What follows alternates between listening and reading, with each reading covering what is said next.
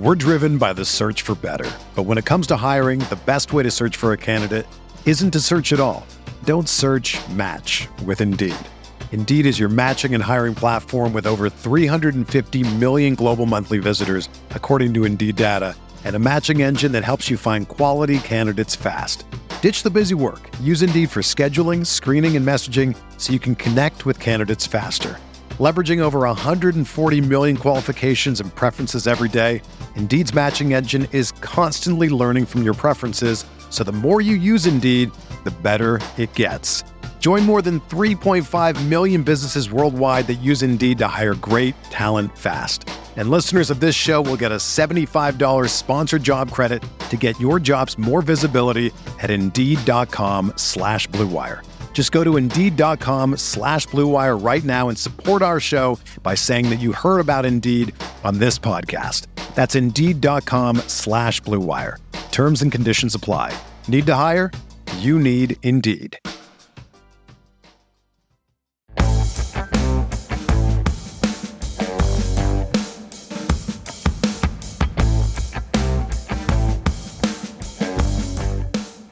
The evolution of football and what will be the next big thing. That's what we're talking about this week on Stealing Bananas. I'm Ben Gretsch, and with me is Sean Siegel.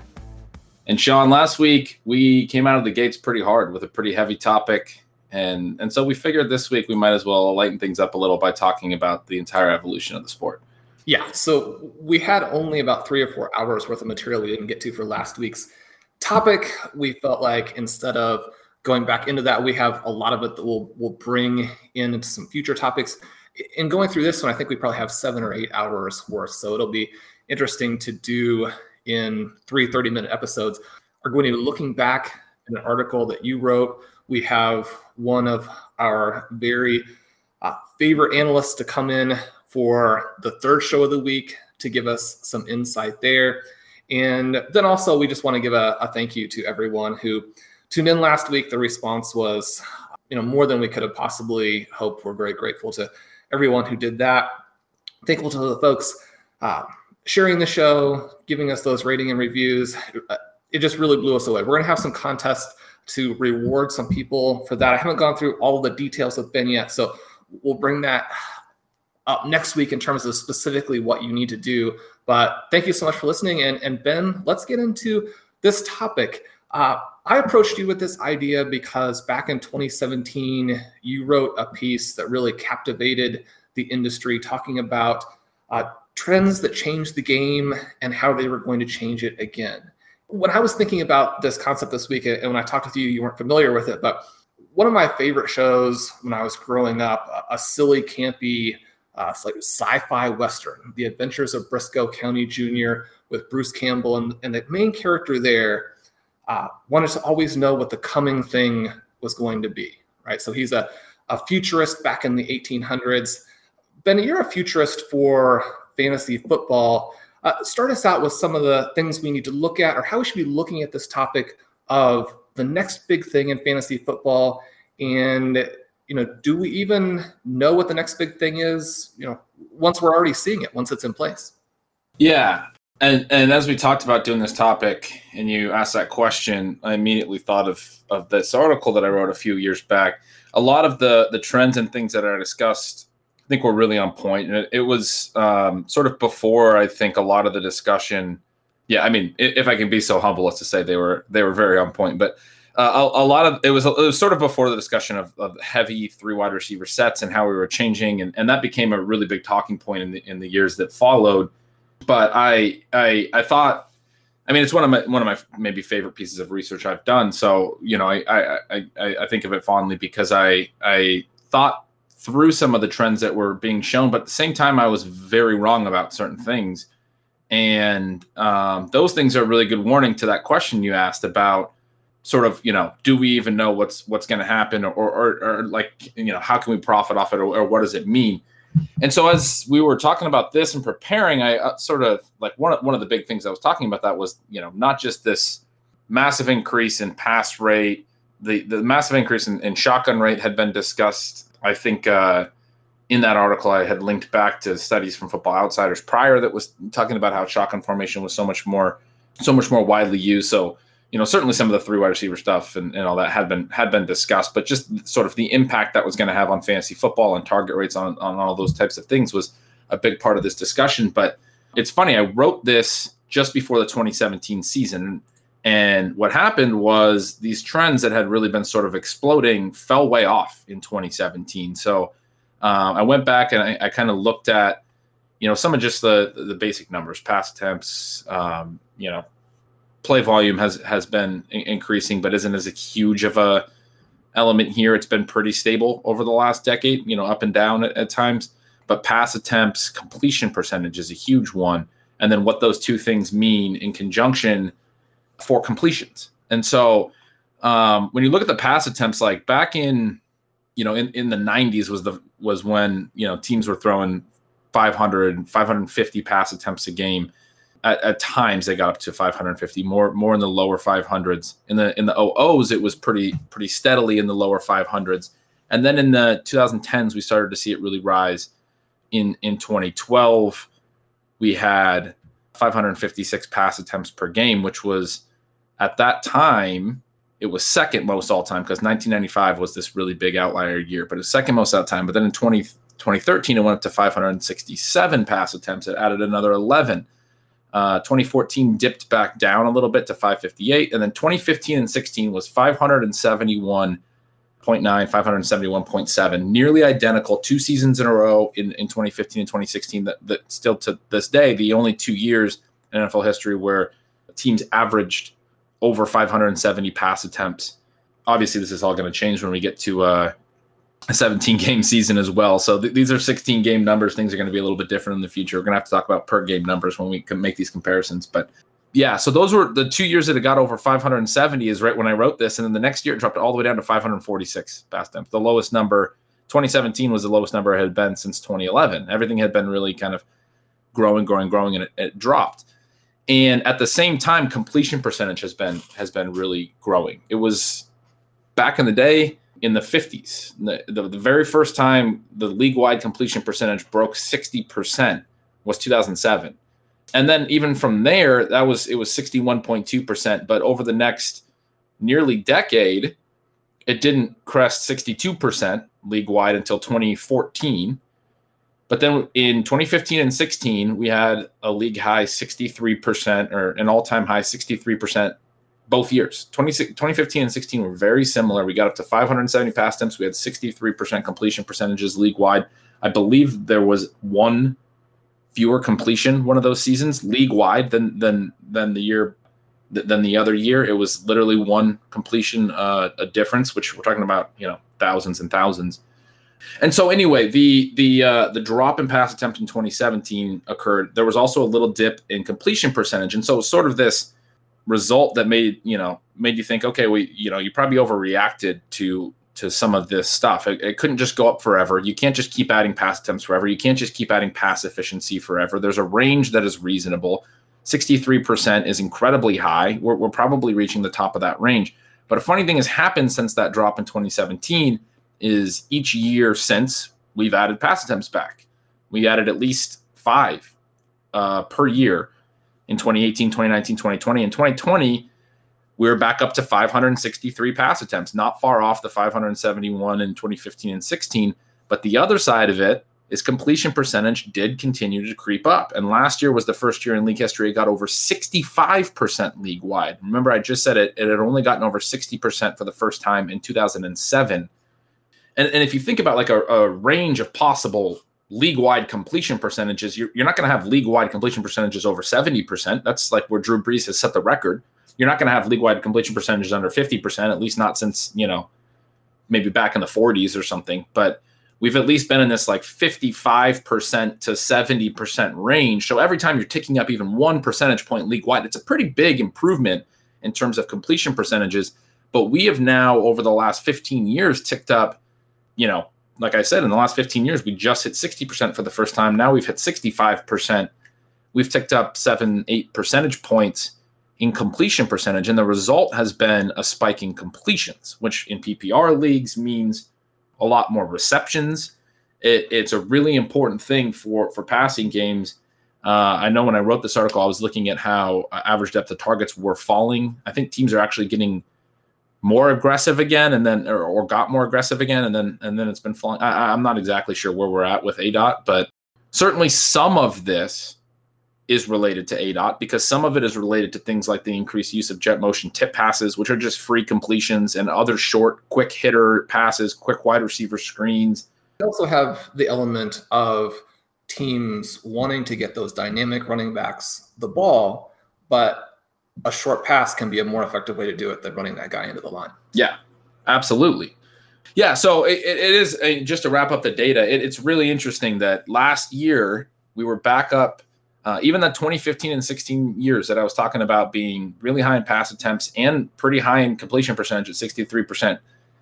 The league average team was 360 completions, which is really the stat that matters more than pass attempts. And then that dropped, in 2017. It started to creep back up pretty quickly, actually. In 2018 and 2019, it was up over 350, close to the 360 mark. And then this past year, it was an all-time high in completions at 367 completions per team last year, which blew away those 2015 and 16 marks, even though there was a little bit less pass volume.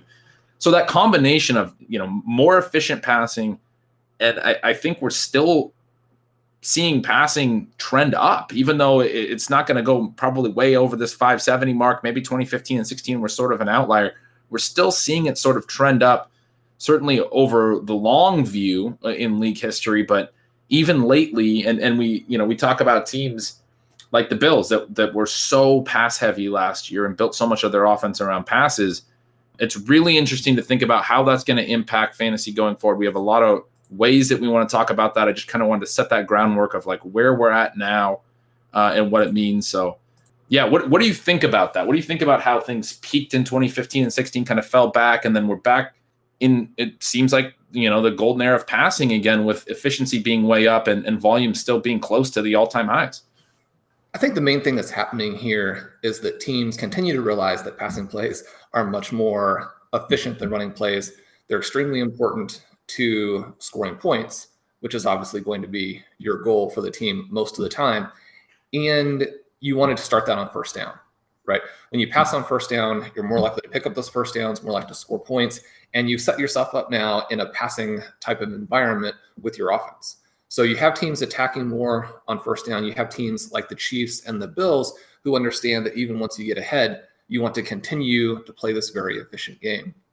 The flip side of that coin that I think is also interesting is that we go and look at the way running backs are playing.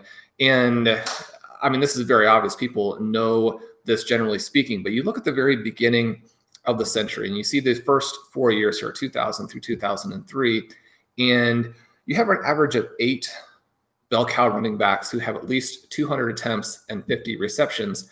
And then the interesting thing is that half of them throughout that time period would repeat the next season. Ever since, so 2004 through 2020, those numbers have really fallen off the table. You're at 4.7 for the season and only 1.7 repeat. So we're now into an environment where we have about the same number of running backs hitting this sort of bell cow level that we used to have running backs who could repeat, right? And you think of how rare it is for running backs to repeat the level now compared to what it was just a few years ago. You mentioned this idea of how things can change. They look like they're going to change, and then suddenly perhaps they don't. Ryan Collinsworth wrote a series a couple years ago for Rotoviz that is one of my all-time favorites, looking at running backs, looking at what running backs needed to do to score points, the difference between an RB1 and an RB2. In 2017 and 2018, you had for the first time this fantasy scoring where a running back one was getting almost half of his production in the passing game. And I think a lot of this goes back to this idea that you're talking about in terms of the completion percentages going up, this idea of we want to get the stars the ball in space as opposed to slamming them into 300-pound bodies. But then the interesting thing that happened was in 2019 and 2020, we bounced right back to this level where the running back one is getting 60% or more of his points as a rusher. And a little bit what happens there is that when you have a couple of big seasons by a guy like Derrick Henry, you're going to see the running back one number sort of move back in this running back heavy mindset. You also have that injury last season for Christian McCaffrey, where you take him out of the equation and you have one of these main guys. But we were looking there for a couple of years where we have Le'Veon Bell, we have Todd Gurley, we have David Johnson. Certainly we have Christian McCaffrey and Alvin Kamara. And you have this type of back who can average 10 plus expected points. So how his volume translates into what you would expect him to score in fantasy. 10 plus points as a rusher, 10 plus points as a receiver, or in that at least 8-9 category. And you have this back who can score not just 20 points, but 25 points with McCaffrey, maybe 30 points. And the interesting thing for me is that I think that we're actually moving back out of that fairly quickly.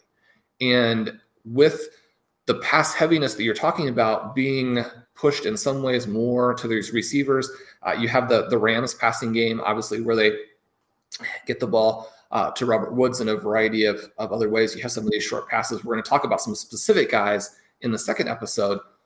But we have this question of, can some of these guys like Saquon Barkley stay healthy?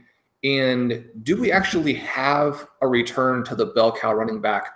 Or is this going to be a mirage where we have McCaffrey, but then beyond that, with Kamara having the quarterback questions, the offensive scheme questions, I think that we're definitely into this passing landscape where teams know that they need to score more points, they need to run more efficient offenses. But it's been interesting to see how different teams have attacked that, because we also have some of the very best teams in football with the best coaching staffs, the best front offices going a little bit in the opposite direction. So, we have a team like the Ravens, sort of a very specific type of environment with Lamar Jackson there. But you have a team like the Patriots going to a more run heavy, maybe protect the defense type of style. You have the Seahawks, bizarrely thinking that they can go back in that direction. When we see some of these good teams go the other way, one of the things that I'm wondering is, are we going to see even a larger split? Because one of the things that we could always really count on in the past is that, like you mentioned, there were these ranges the teams could realistically pass in. And if you had an Aaron Rodgers, you had a Peyton Manning who were extremely efficient, the efficiency was going to put a cap on their volume. Could we move into an era now where some of those top passers are not capped in the same way? And yet at the same time, we have to deal with teams who are taking a contrarian approach, moving to a more running back heavy scheme within this overall trend in the NFL that is more pass heavy, more aggressive. Yeah, and I think that's an incredibly interesting question. Of all of our notes, one of the things I want to dive into the most, it leans into a few other things that we want to discuss as well, but we're going to get to those after the break. We're driven by the search for better. But when it comes to hiring, the best way to search for a candidate isn't to search at all. Don't search, match with Indeed. Indeed is your matching and hiring platform with over 350 million global monthly visitors, according to Indeed data, and a matching engine that helps you find quality candidates fast. Ditch the busy work. Use Indeed for scheduling, screening, and messaging so you can connect with candidates faster. Leveraging over 140 million qualifications and preferences every day, Indeed's matching engine is constantly learning from your preferences, so the more you use Indeed, the better it gets. Join more than 3.5 million businesses worldwide that use Indeed to hire great talent fast. And listeners of this show will get a $75 sponsored job credit to get your jobs more visibility at Indeed.com/Blue Wire. Just go to Indeed.com/Blue Wire right now and support our show by saying that you heard about Indeed on this podcast. That's Indeed.com/Blue Wire. Terms and conditions apply. Need to hire? You need Indeed. America. We are endowed by our Creator with certain unalienable rights: life, liberty, and the pursuit of happiness. At Grand Canyon University, we believe in equal opportunity, and the American dream starts with purpose. By honoring your career calling, you impact your family, your friends, and your community. The pursuit to serve others is yours. Find your purpose at Grand Canyon University. Private, Christian, affordable. Visit gcu.edu. So, Sean, before we went to the break, you were talking about how we might be seeing a widening gap between different types of offenses. As far as I'm concerned, probably the sharpest thing that we're going to discuss on the show today because I think that's exactly what we are seeing. I think that's incredibly accurate. And I think sort of the big reason is the increased acceptance of analytics in football, which has been sort of this big, whatever, bugaboo, big discussion point for tons of years. Teams love to say that they don't care about analytics or don't pay attention to analytics. Even the teams that we know do. Bill Belichick is famous for that. The Patriots for a long time had an edge because they were optimizing for the roster that they had. They were optimizing their offense and their schemes and their team for the way they were built. And a lot of teams weren't. There are so many old school football guys, so many teams thinking that things had to be done a certain way. And I think what we're seeing now is teams being willing to not think that way anymore quite as much. There's still mistakes being made, but they're not thinking only that they have to do things a certain way to succeed. And so we see teams like the Bills completely, basically abandon their running game for all intents and purposes. It wasn't so much like a Mike Leach offense from college. They were running a little bit more than that, but it also wasn't too dissimilar from that. It was a spread passing offense that was very pass heavy, very heavy above expectation. There was games that they wanted to be competitive in, especially where you saw them throw every down, basically. Games against the Chiefs and some of those games that stuck out. What's interesting, and when you compare it to like the old Mike Leach offenses, the Texas Tech and Washington State offenses that were so pass heavy, those teams always had these really immobile quarterbacks. What the Bills did was build an offense around their quarterback mobility, because Josh Allen changes the numbers and the way the defense can play things, right? So at Texas Tech, you could rush 3 and you could drop 8 guys into coverage, and that's how a lot of Big 12 football was played in that era. With Josh Allen, you can't. You have to have a spy on him, or you have to rush 4 or 5, and then you're dropping fewer people into coverage, and then it becomes a really big challenge defending guys like Stephon Diggs, who, Matt Harmon just shared, and from his reception perception, he shared on Twitter yesterday, I saw that Stephon Diggs broke the record for best success rate against man coverage in his charting, his player charting that he does. And we know Stephon Diggs to just be phenomenal as a player, as a route runner, and is a perfect fit for that numbers game that the Bills offense forces defenses to decide how many are they going to commit to rushing the passer, because if they only commit 3 or 4, Josh Allen's going to beat you with his legs.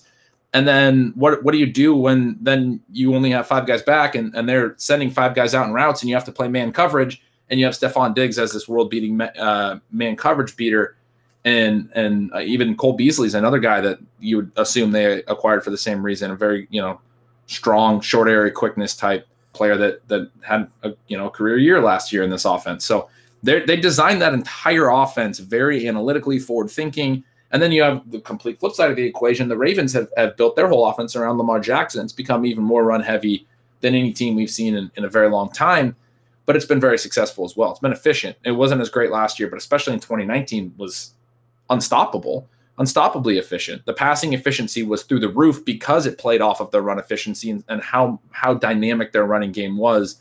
It allowed them to basically force defenses to, again, have to choose. They had to either commit the defenders to stopping a run game that was pretty efficient, or basically, let teams run all over you, which NFL teams never want to do.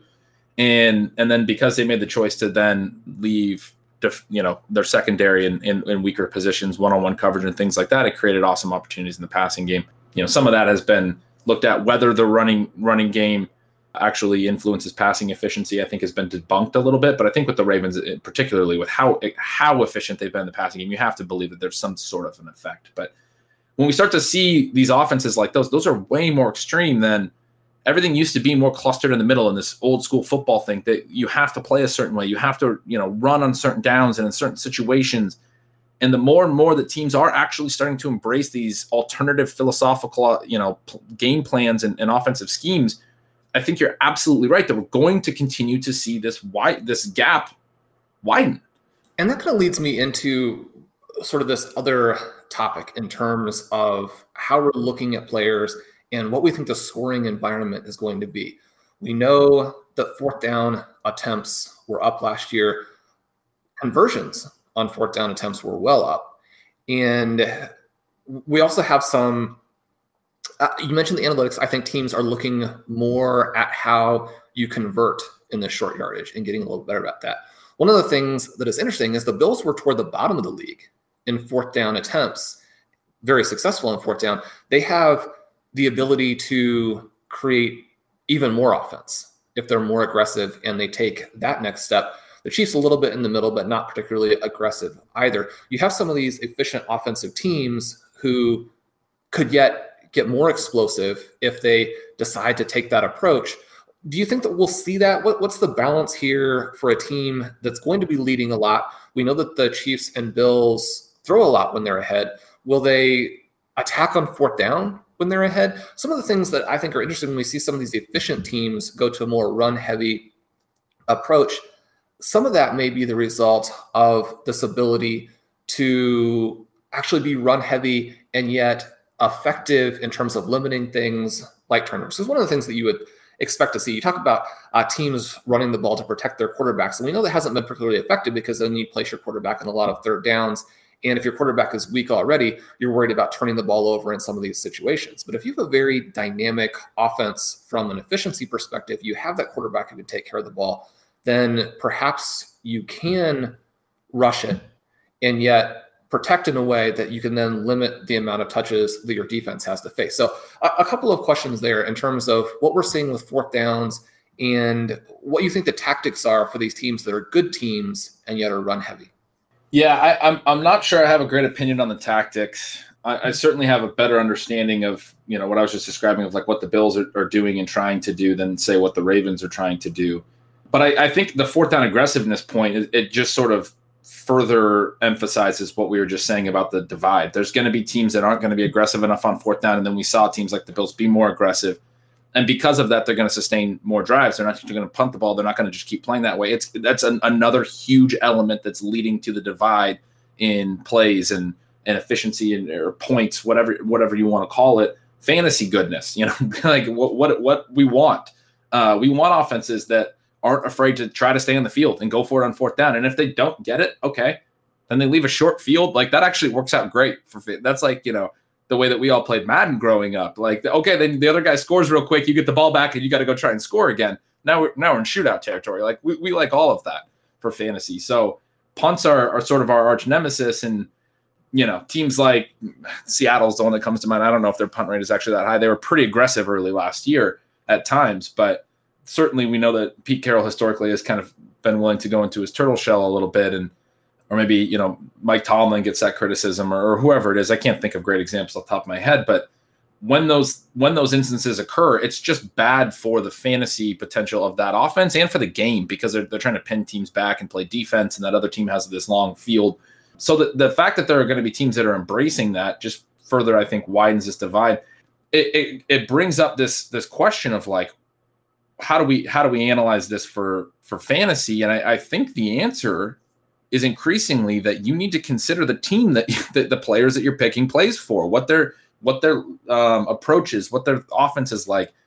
We're going to get more into player specific stuff in our second episode this week, but one guy that I really want to talk a lot about is Stephon Diggs, because I think he should be the wide receiver 1 this year. He led the NFL in catches and yards last year in his first year in a new team. He was much better in the second half than the first half, more consistent in terms of volume and yardage. He averaged over 100 yards per game in the second half of the year. The touchdowns weren't quite there, which is why he was, I think, wide receiver 3 at the end of the year. He had 8 TDs, but he scored twice in the playoffs. The two guys who finished ahead of him, Devontae Adams and Tyreek Hill, had 18 and 17 TDs. So they had these monster seasons that you would expect to be tough to repeat, especially if Adams doesn't have Rodgers. And I don't think that for Diggs, it's fair to think that he'll repeat only 8 touchdowns when he had 168 targets. One of the big things he didn't have a lot of last year was long touchdowns, which he was so good downfield for Minnesota in his final season there. So I think we'll actually see more of that. He only had 1 touchdown over 25 yards in the regular season. He did add another one in the playoffs, but I think we'll see more of those 25-plus yard long touchdowns out of him this year, especially as he's in his second season with this offense. But the reason I think his targets and volume and all those things improved down the stretch was it felt like him and Allen started to grow together more. Allen, when he would extend plays, always seemed to be looking for Diggs on key third downs. I wrote about this early in the offseason and in Stealing Signals last year. He really started to treat him like Rodgers has treated Devontae Adams. I think so much of that could carry over, and Diggs has this potential to just have a massive season. And the huge thing that supports that pick is what we know about their offense. What they showed us last year that they're willing to do.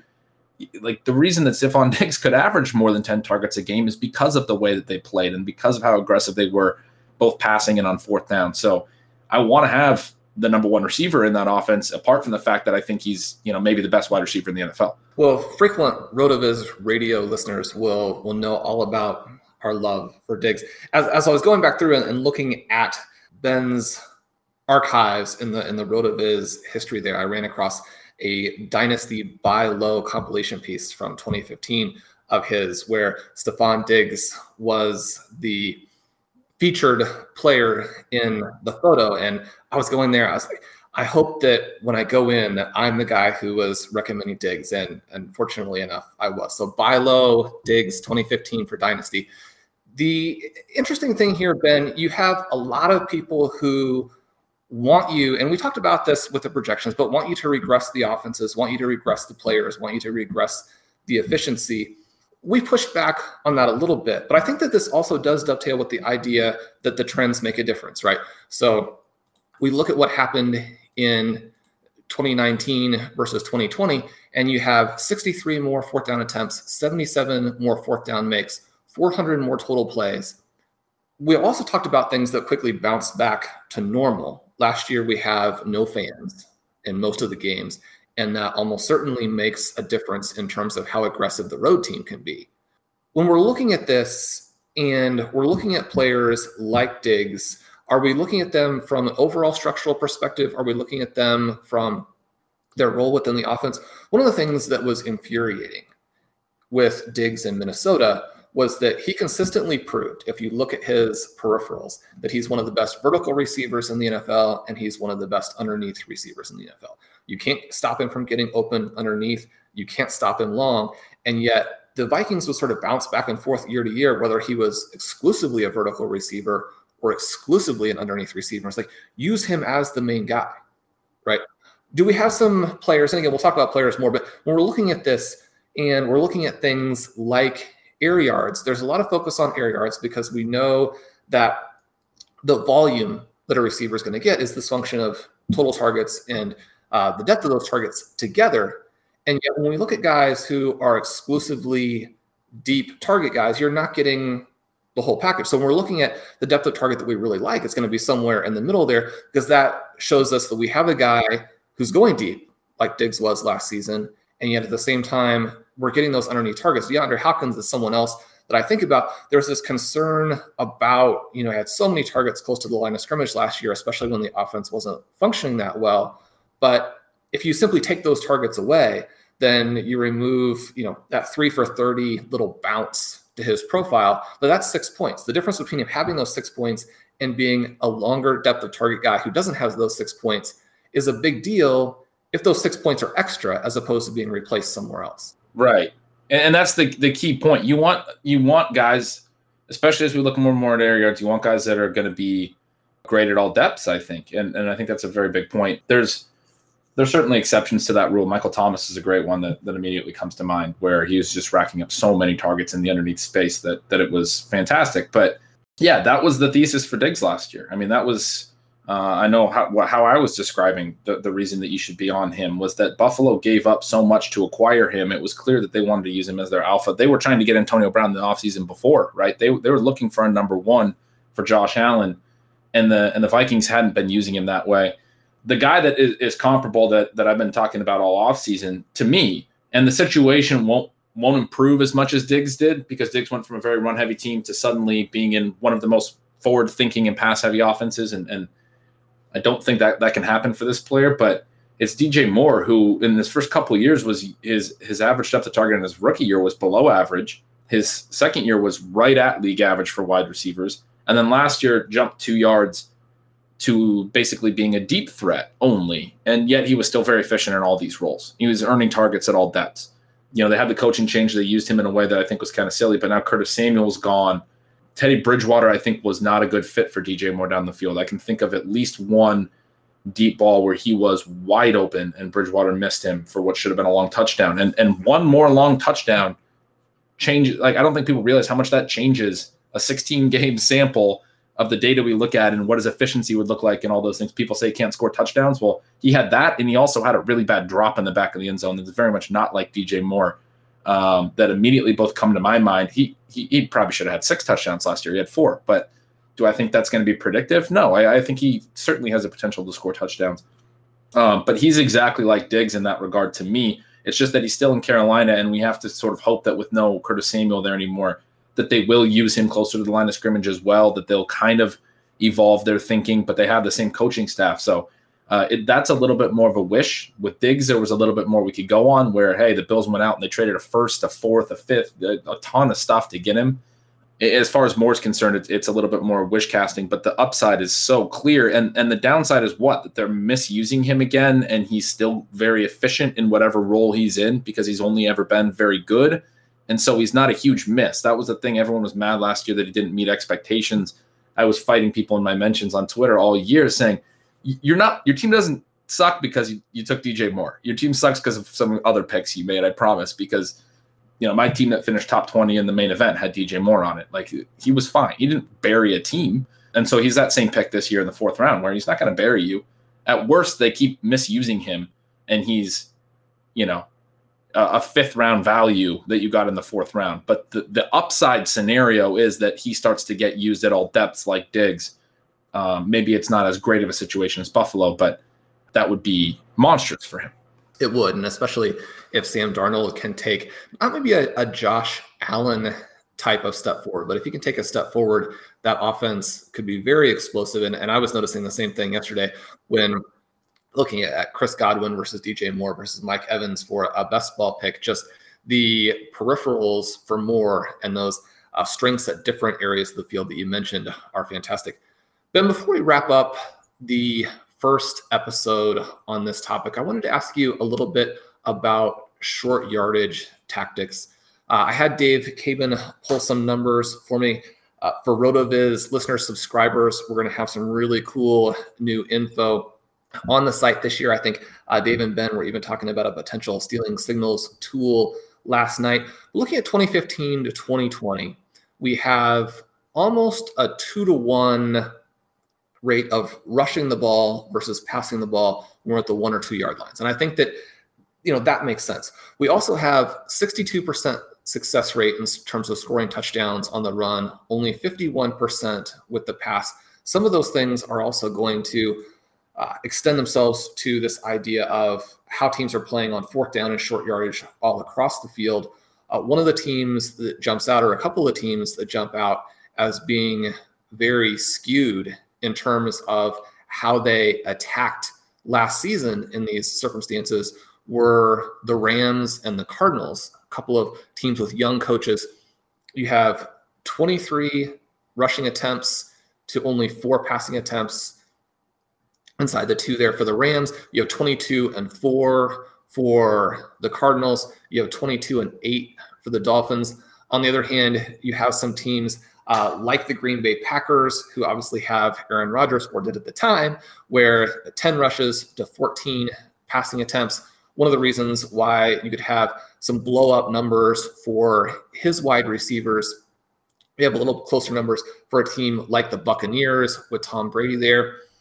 How much are we going to see this play into it? And certainly for those of us who were frustrated by what the Cardinals were doing and how Kenyon Drake, who they obviously didn't believe in themselves, allowed to leave in the offseason, versus how it's affecting DeAndre Hopkins. Are we going to see a big split here from teams in terms of, again, kind of how they look at analytics that is steady from season to season? Or obviously we know they're not going to be steady, but we're going to have these big splits in terms of how teams approach the most important parts of the field for fantasy owners? It's certainly possible. I haven't dug into these numbers enough, but yeah, Kenyon Drake was infuriating last year, and in a way that has made me at least open to a player like James Conner at his price tag. We talked a little bit about him last week. I don't want to be drafting James Conner, but if Arizona's going to run 22 times in that area and throw 4 times all season last year, like you noted, and certainly some of those runs were Kyler Murray runs, but a lot of them were Kenyon Drake. You also have the data here that Kenyon Drake led the NFL in rush attempts that close with 15, just ahead of Dalvin Cook and Ezekiel Elliott, the kinds of players you'd actually expect to be, leading the NFL on this list. Yeah, if somebody like James Conner is getting that type of work, that's obviously a situation to target. But I would be really interested in the year-to-year stability of stuff like this. I feel like coaches get into patterns. Sometimes it doesn't work very well, and then maybe they overcompensate as well, because there was times where Drake wasn't very effective. It's part of the reason he racked up so many attempts. One of the top guys here is Benny Snell, who I know you love, but I know you probably also were as frustrated as because I had him in some leagues on your recommendation, that he got stoned a lot at the 1 yard line last year. That happened several times. It was unbelievable. Yeah. For best ball teams, especially, I mean, you're not starting Benny Snell most of the season, but in best ball, like, just get in the end zone. Right. And it seemed to be something that the Steelers were very aware of. And there was discussion during the season about their struggles to punch in short rushing touchdowns. And, you wonder if that influences things and how it might. Certainly it could have influenced their pick of Najee Harris, and maybe they continue to make the same play calls just with a different back. But if he starts to struggle, do they start to throw more? Do they suddenly overcompensate? Those are the types of things that I would be wondering about as well. I wonder about the stability of this year over year. So you could tell how excited we were about some of these questions, how difficult it was to sort of restrain ourselves from getting too deep into the player specific elements of it. In episode 1 there, obviously we had a cool discussion on Stephon Diggs. Diggs is going to come up from time to time because, like A.J. Brown, he's sort of the focal point of everything that we think about and do as fantasy owners. But that'll finish us out for today. Just a quick mention that if you want to get a discount to RotoViz, put in the code RV Radio 2021 when you check out. Make sure to check out some of our other great podcasts on the channel, like the Flagship Show with Dave Cabin and Curtis Patrick. For Ben Gretsch, I'm Sean Seal. You can follow him at Yards Per Gretsch. People seem to get at least mild enjoyment out of the fact that you can follow me on Twitter, even though I'm not on there. If you want to do that, it's at FF_contrarian. I did remember what it was this week. And people push for me to come back from time to time. I was thinking if you could get me to 200,000 followers, maybe Peter Overzet has a strategy in place for that. I could be as many as 200,000 followers away, so it may not happen tomorrow, but that would probably get me back on. Stay away. Stay away. Leave us a rating and review on your favorite podcast app. We had a number of those last week. Really appreciate those early reviews. As I mentioned, we will have a contest for that in the short term. It'll have a multi-layered effect to it. So you know that Ben and I like to do complicated things here. We'll have a complicated multi-layered contest with these, but you can get an early jump on it by leaving us that review this week.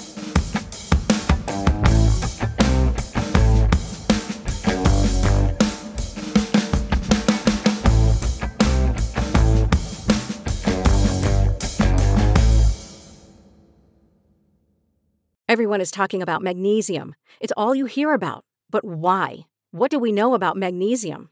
Well, magnesium is the #1 mineral that 75% of Americans are deficient in. If you are a woman over 35, magnesium will help you rediscover balance, energy, and vitality. Magnesium supports more than 300 enzymatic reactions in your body, including those involved in hormonal balance. From functional medicine doctors to mental well-being and female hormone experts, we all know that magnesium is the one mineral to improve all aspects of well-being and health. But which one? Magnesium Breakthrough from Bioptimizers, the trusted choice recommended by leading experts with 7 best-absorbed forms of magnesium to ensure your body receives the support it needs for overall well-being. Go to bioptimizers.com/balance today and use code BALANCE10 for 10% off. Support your journey to wellness at bioptimizers.com/balance. Magnesium Breakthrough from Bioptimizers, your foundation to optimal health and vitality.